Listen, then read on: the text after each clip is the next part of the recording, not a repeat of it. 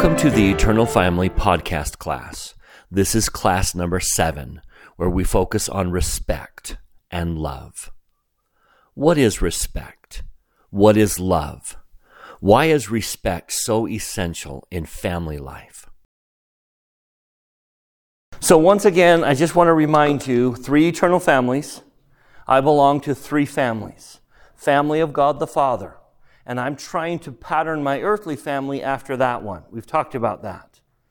Another family is the family of Christ. We believe in this church that when you join the covenant, you become a child of Christ. He becomes your father, your parent. And who's Christ married to? All throughout the scriptures, who's Jesus married to? The church. And that marriage, Christ and the church, is another family I belong to. And so here I have my earthly family kind of stuck between them. The family of God the Father, the family of Christ. And the more I let these 2 families influence this family, the more this family becomes eternal. If I want this family to be eternal, I need to embrace the covenant of Christ's family and follow the pattern of Heavenly Father's family. So that's where we are. Happiness in family life is most likely to be achieved when founded upon the teachings of the Lord Jesus Christ. That's this family. When I let the family of Christ influence this family, my earthly family, my wife and I, the more I treat my wife the way Christ treats the church, the more I apply the principles of the gospel in my family, I can make my family eternal. So then we get a list of them. Successful marriages and families are established and maintained on 9 principles. So we've taken a very close look at these 9. And I like that they come relationship to each other. I think the first 2 are a pair. Faith and prayer. My family will never be eternal if God isn't a part of it. So it requires faith and prayer. The next 2 are a very important pair. Repentance and forgiveness. So last week we talked about forgiveness. That is a hard truth. But if I am willing to let go of the $18,000 debts, I free myself of $22 billion. And what causes families to break apart is they can't let go of the $18,000 debts. The closer we get together, the more we bump into each other, right? And the more we hurt each other. I love my wife more than anyone on this planet. But I could hurt her more than anyone on this planet. Therefore, the need for repentance and forgiveness in the family is essential. The last 2 are a fun balance: work and wholesome recreational activities. Work and play, work and fun. Families need to work and families need to have fun. Tonight we're going to focus on the 3 that are left, and I think they come as a triplet. I think these 3 have relationships to each other that we need to understand. We're going to point out, I hope we get through it tonight, we may not, but if I love and have compassion but I don't respect, that's possible. I know men who love and have compassion for their wives, but they don't respect their wife. I know people who respect and have compassion but don't love. And I know some people who respect and love but don't have compassion. I think these 3 form a triangle that I think is charity.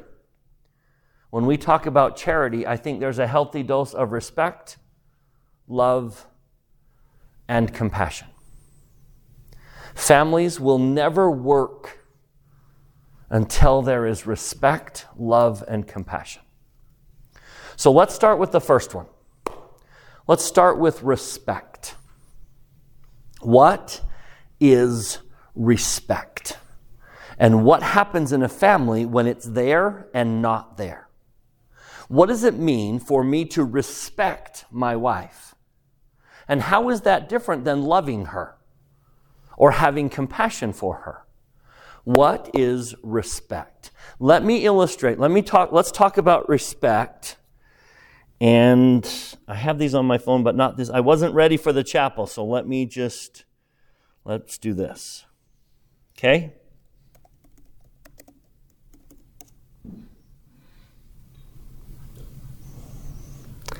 I don't need Amazon. I need that.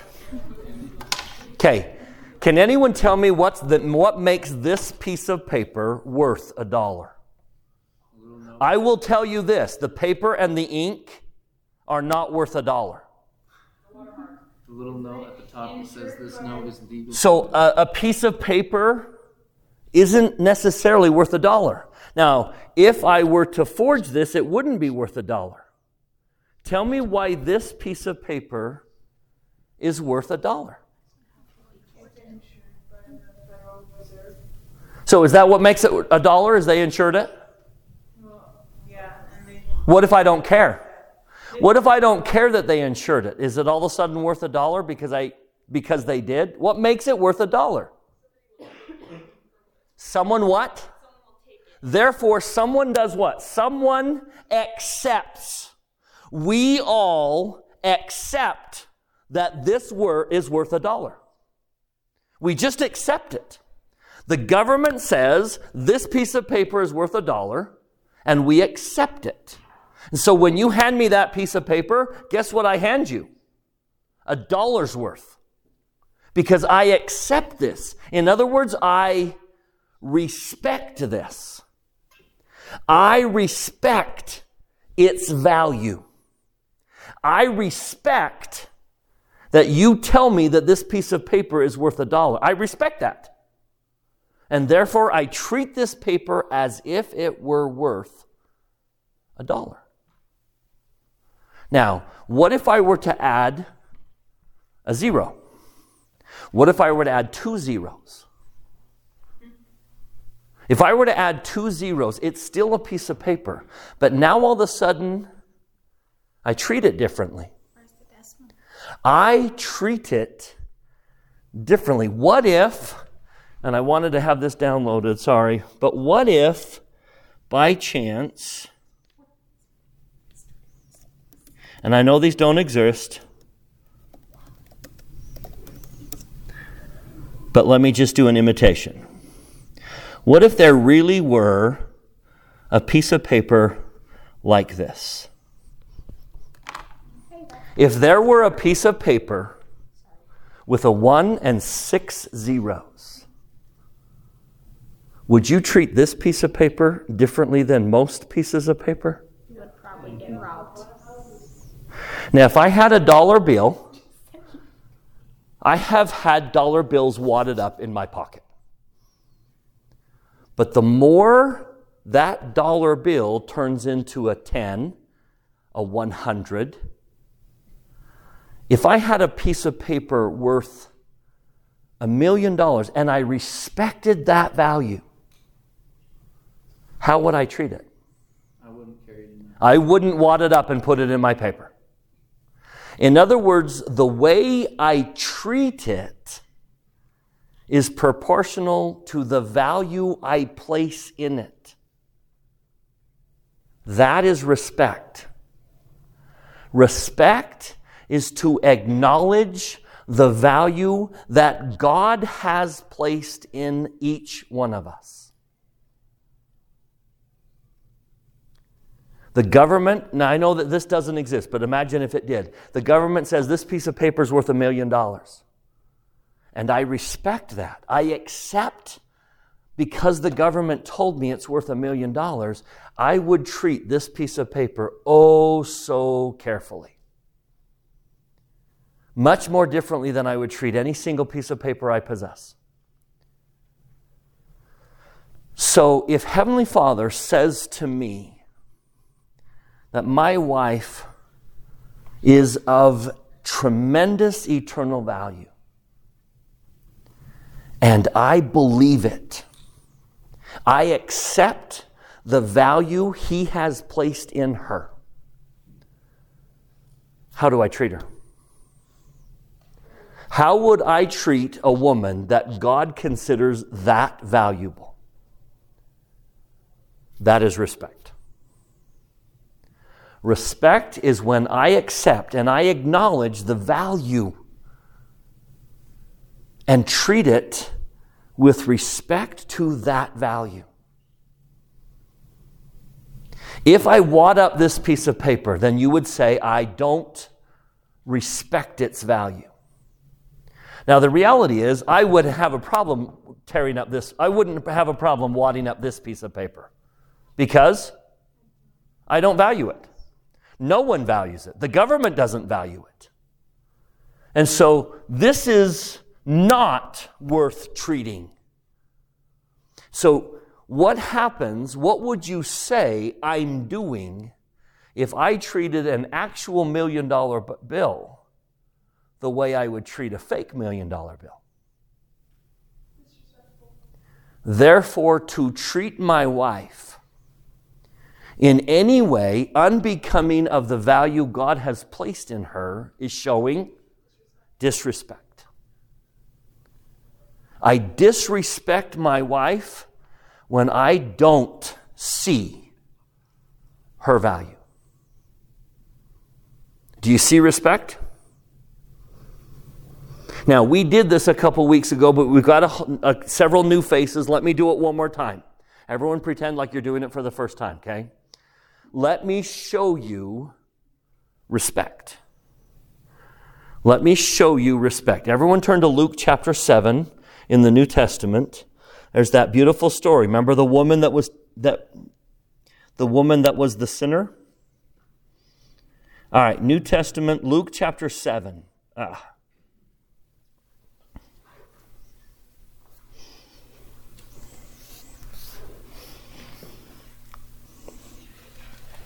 Now, there are two men in this story and one woman. I want you to tell me who respects her and who does not, and how do they show it? One of the Pharisees desired Jesus that he would eat with him, and he went into the Pharisee's house. His name's Simon, and sat down to meat. And behold, a woman in the city which was a sinner. And I'm guessing everyone knew it. She had a reputation, and everyone judged her. When she knew that Jesus sat at meat in the Pharisee's house, brought an alabaster box of ointment, and stood at his feet behind him, weeping, and began to wash his feet with tears, and did wipe them with the hairs of her head, and kissed his feet, and anointed them with ointment. Now when the Pharisee which had bidden him saw, interesting word, it. He saw it. What did he say in his heart when he saw it? She's the scum. She's the scum, and he's letting her touch him.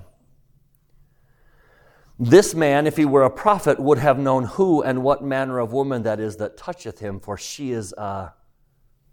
That's what he saw. Tell me what Simon lacked. Respect. Because he saw her sins. He saw her sins.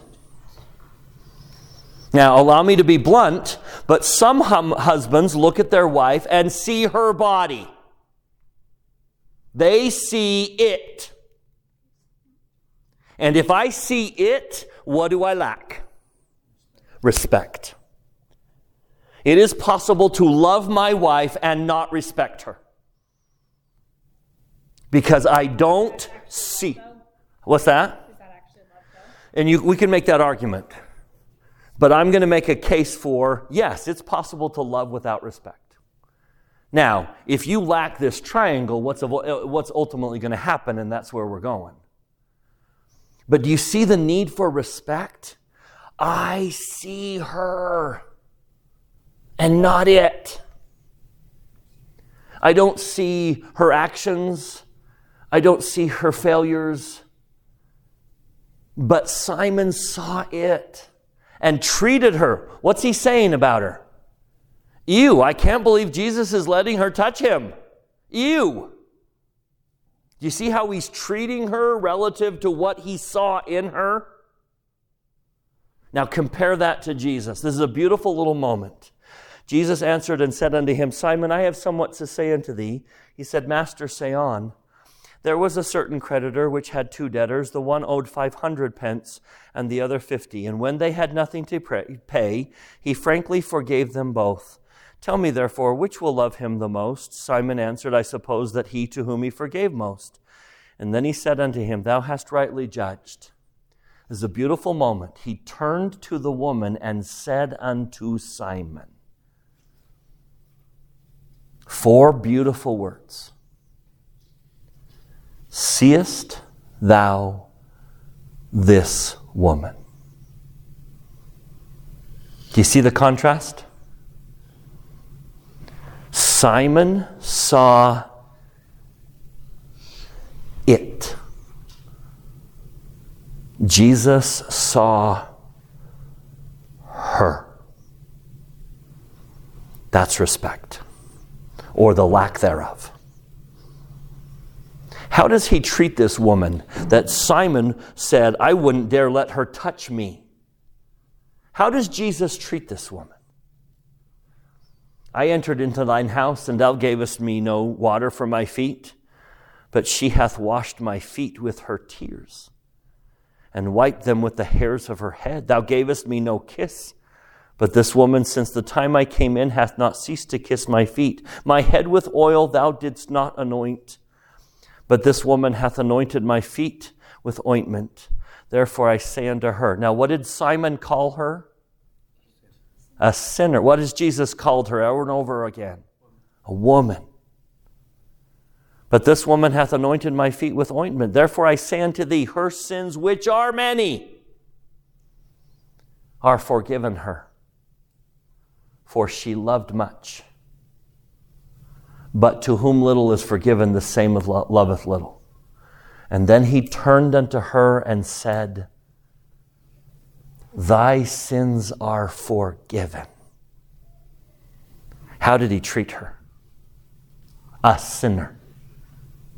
With tremendous respect. How did Simon treat her? With no respect. Do you see what respect is? Can I push a little bit, maybe in a direction you're not thinking?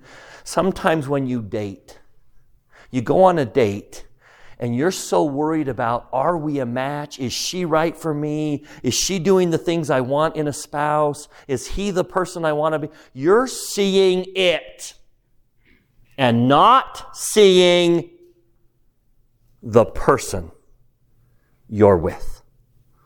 Long before you decide, are we a match? You need to see and respect the person you're dating.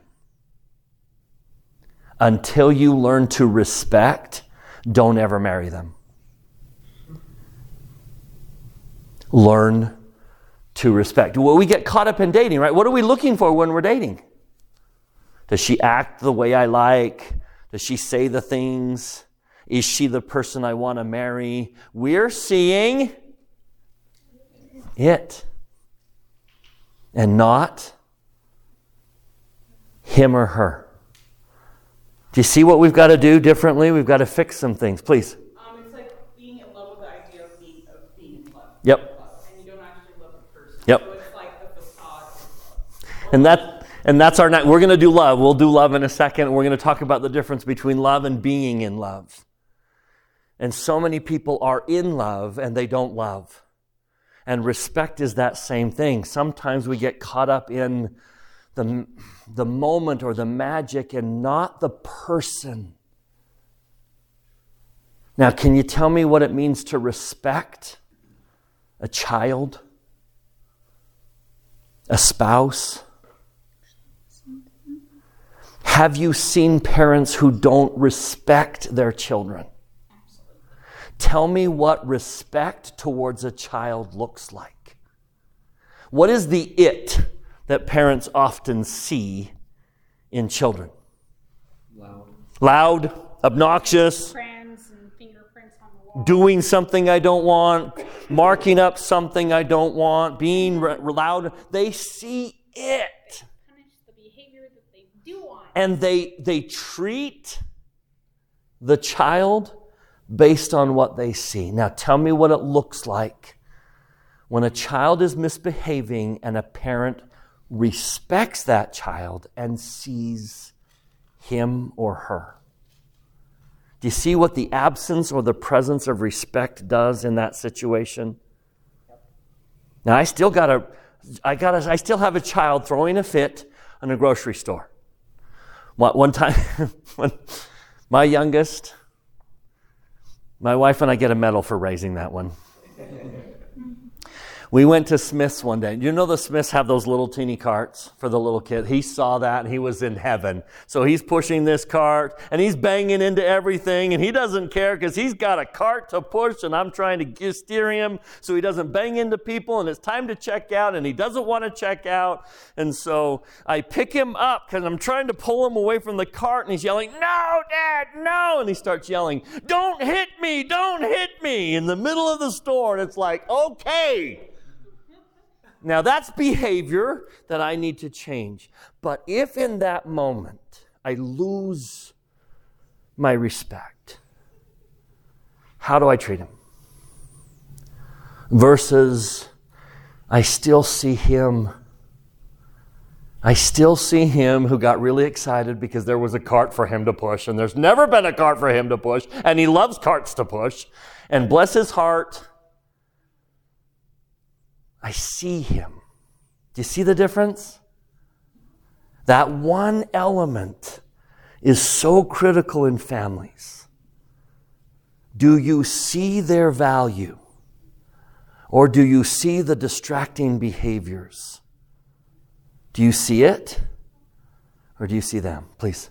I also think, as you were telling the story about a child, when you see the child as a child, is it easier to kind of forgive what they've done versus, okay, you literally threw a tantrum? Yeah. It's a little bit harder And to sometimes what forgive. they've done is actually So I think respect is really important for forgiveness. Because guess what he's not, Bryce? Guess what he's not? He's not an adult. He's a kid with a cart in Smith's. And as long as I see who he is, I'll treat him differently, won't I? Do you see how that plays in families and marriages, in dating, in every aspect of our life? Do you have respect for the people you're dealing with? It also kind of relates to, with the respect side of things, of understanding their perspective. It relates to empathy as well. Guess what? You see what you just did? Tell me what he just did. Do you see what he just did? He made a connection there. What did he just do? Respect. I went too high. Respect and you made the connection. You made the connection. Respect, compassion, and love are all related. But singling them out for a second, do you see what respect is? Now, have you seen a lack of respect in a marriage? In a family? Now, does that have an implication on the success of the family? You're smiling. Tell me why. I'm deciding, 'cause I'm going to be pretty vulnerable here, but it's directly. You're safe. But I grew up in a verbally and emotionally abusive home, and my parents' marriage wasn't the healthiest marriage. So my dad's an example of what I don't want in a husband or a spouse, because it's bad behavior, Yeah. disrespectful behavior. Can you now put your finger on what was wrong in some of those circumstances? It was a lack of respect. And for the longest time, I thought that was normal or like acceptable. Yeah. And then it wasn't until I was 18 or like older than 18, I'm like, that's not healthy or normal behavior. So have you seen what you're looking for? Yes. And what is it? What are you looking for? Respect, loyalty, doesn't Yeah, I mean, I've learned from a bad example. Okay, he sees me. Always. He sees me. See what respect is?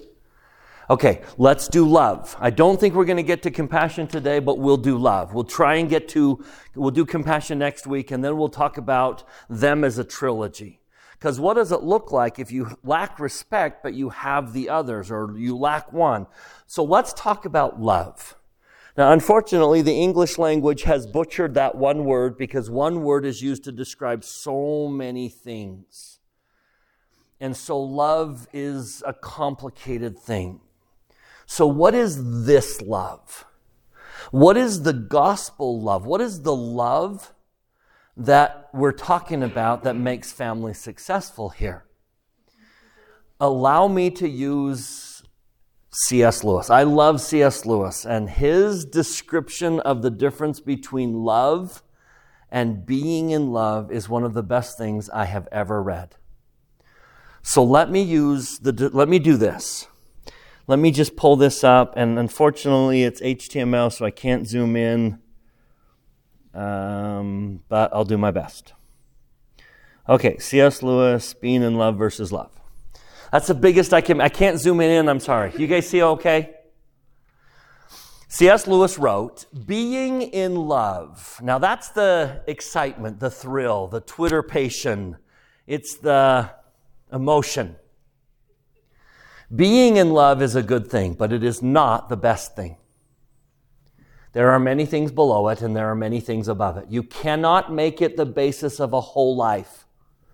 It is a noble feeling, but that's just what it is a feeling. Now, no feeling can be relied on to last in its full intensity, or even to last at all. Knowledge can last, principles can last, habits can last, but feelings come and go. In fact, whatever people say, the state called being in love usually does not last. I think I could drop the word usually.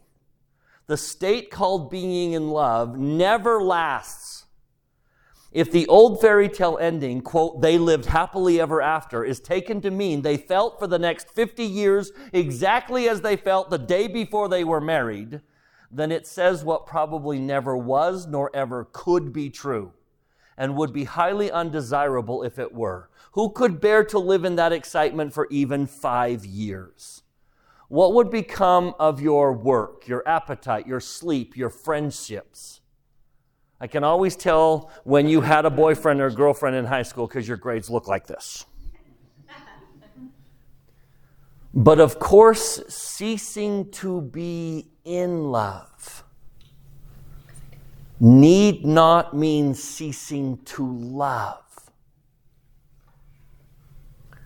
Love in this second sense, love as distinct from being in love, is not merely a feeling. I like that he said it that way, because are there feelings associated with love? Of course. But love is not a feeling.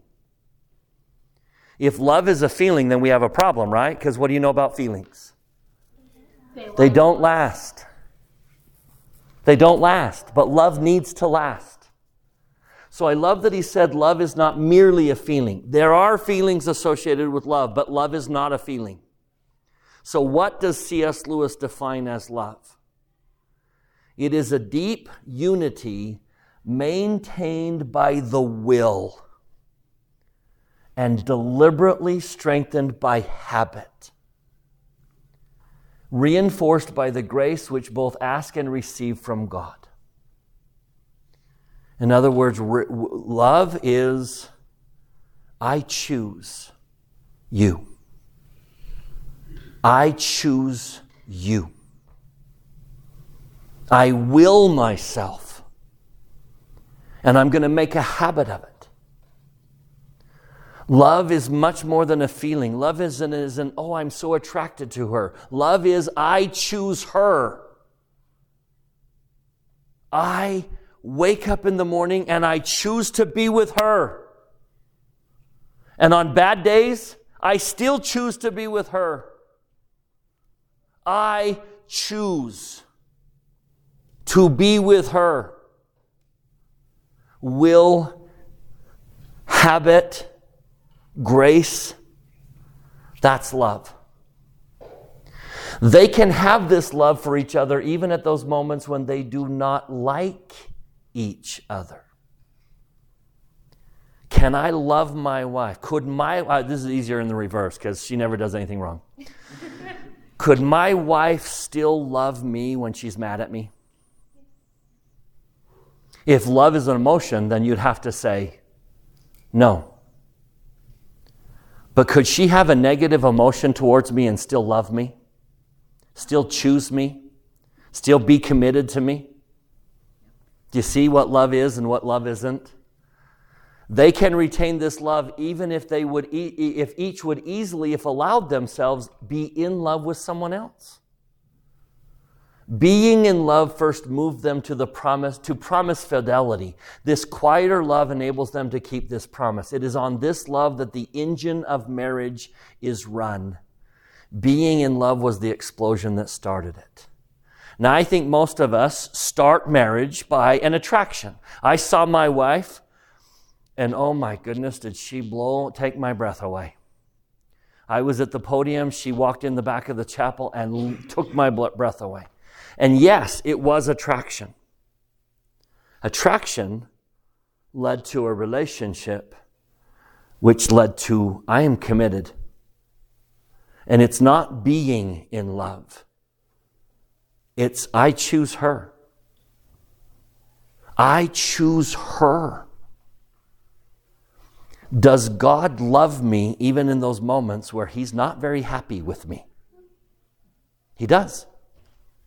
Because love isn't, I'm happy with you. Love is, I'm committed. I choose. I choose you. Now he continues. People get from books, let me get this up on top. People get from books the idea that if you have married the right person, you might expect to go on being in love forever. But guess what happens? As a result, when they find they are not in love, they think this proves that they've made a mistake and are entitled to a change.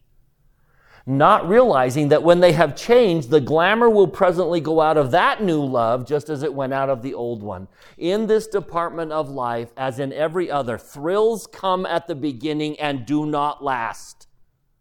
The thrill you feel on first seeing some delightful place dies away when you really go live there. Now, does that mean you would be better not to live in the beautiful place? By no means. If you go through with it, the dying away of the first thrill will be compensated for by a quieter, more lasting kind of happiness. What is more, the very people who are ready to submit to the loss of the thrill and settle down to the longer lasting happiness are then most likely to meet new thrills in some quite different direction. This is, I think, one little part of what Christ meant by saying that a thing will not really live until it first dies. It is simply no good trying to keep any thrill. That is the very worst thing you can do. Let the thrill go. Let it die away. Go on through that period of death into the quieter happiness that follows. And you will find you are living in a world of new thrills all the time. But if you decide to make thrills your regular diet and try to prolong them artificially, they will all get weaker and weaker and fewer, and you will be a bored, disillusioned old man for the rest of your life. It is because so few people understand this that you find many middle-aged men and women maundering about their lost youth at the very age when new horizons ought to be appearing and new doors opening all around them. You see the difference between the thrill that people think love is and the commitment that love really is. Let me give you an example. Anyone play an instrument? Tell me about being in love with the instrument versus loving the instrument. Sometimes I want to break it over the stairs and push it down the stairs. Now, how many people have fallen in love with the idea of an instrument, right? I'm gonna play this. They're so caught up, they're so enamored with the idea, they're in love with the instrument until they find what? It's hard. Shatter the freaking... Now, the people who continue to play the instrument have done what? They've let the thrill die. And what replaced it was commitment. I hate this instrument, and yet I'm going to pick it up and practice today. That's love. You see the difference? One more example. I'm coming. One more example. When my daughter was 13-ish, my oldest, she's now 31. But when she was 13-ish and was babysitting, and babysitting money is precious, she fell in love with a pair of non-prescription glasses. She thought it would be so cool to wear glasses. It's not. And so she paid $25 for a pair of nice non-prescription glasses. $25 when you're 13 and all you have is babysitting money. That's a lot of money. And she was so excited to wear these glasses. Now tell me what happened after about 2 weeks. They broke. Nope, never broke. After 2 weeks, the thrill of wearing them was gone. And she never did. Now, those of you who wear your glasses every day are not in love with them. No. She was in love with glasses. Those of you who wear them every day are committed to it, right? I am committed to putting these on. Even when they give me a headache. Even when my emotion for them is negative. You see the difference between love and what we often interpret as love? As the emotion. Now unfortunately, I've watched a lot of people I'm related to, married for 25 years, walk away because the thrill is gone. Love is not the thrill. Love is the commitment. Love is the choice. Love says, I choose to be with you. Respect says, I see you. Love says, I choose you. And I choose you tomorrow, and I will choose you for the rest of my life. I am grateful that Heavenly Father doesn't walk away from me when He's mad at me, because I have given Him many opportunities to do so. But He loves me. And even in those moments where His emotion towards me is upset, He still is committed to me. He chooses me. And that's love. Now, we're going to pause there. We need to end, but let's do compassion next week. So, can I stay committed to someone if we use that narrow definition? Can I be committed to someone and not respect them? Yes. Can I be committed to someone and not have compassion for them? It's only when they are a triangle, they're a trilogy in my life, that my family is successful. I see you, my darling. I see who you are, and I stand in awe that I get to walk hand in hand with you. I see you, and I choose you. Respect and love. Now we need one more element, and that is compassion. I feel what you feel. I feel what you feel. And that makes it a trilogy that makes families work. I testify that respect is a critical ingredient. And I would ask that none of you marry anyone that doesn't respect you, that doesn't genuinely respect you and choose to be with you. And I say that in the name of Jesus Christ, amen. Thank you for joining us for the Eternal Family Podcast class. This has been class number 7, Respect and Love. would you ponder and discuss with someone in your inner circle, or with us, or with me, what do you now see is so vital to families that we have respect for each other? What have you seen happens to families where we lack respect? What are you going to do to make sure that your future family is filled with respect for each other?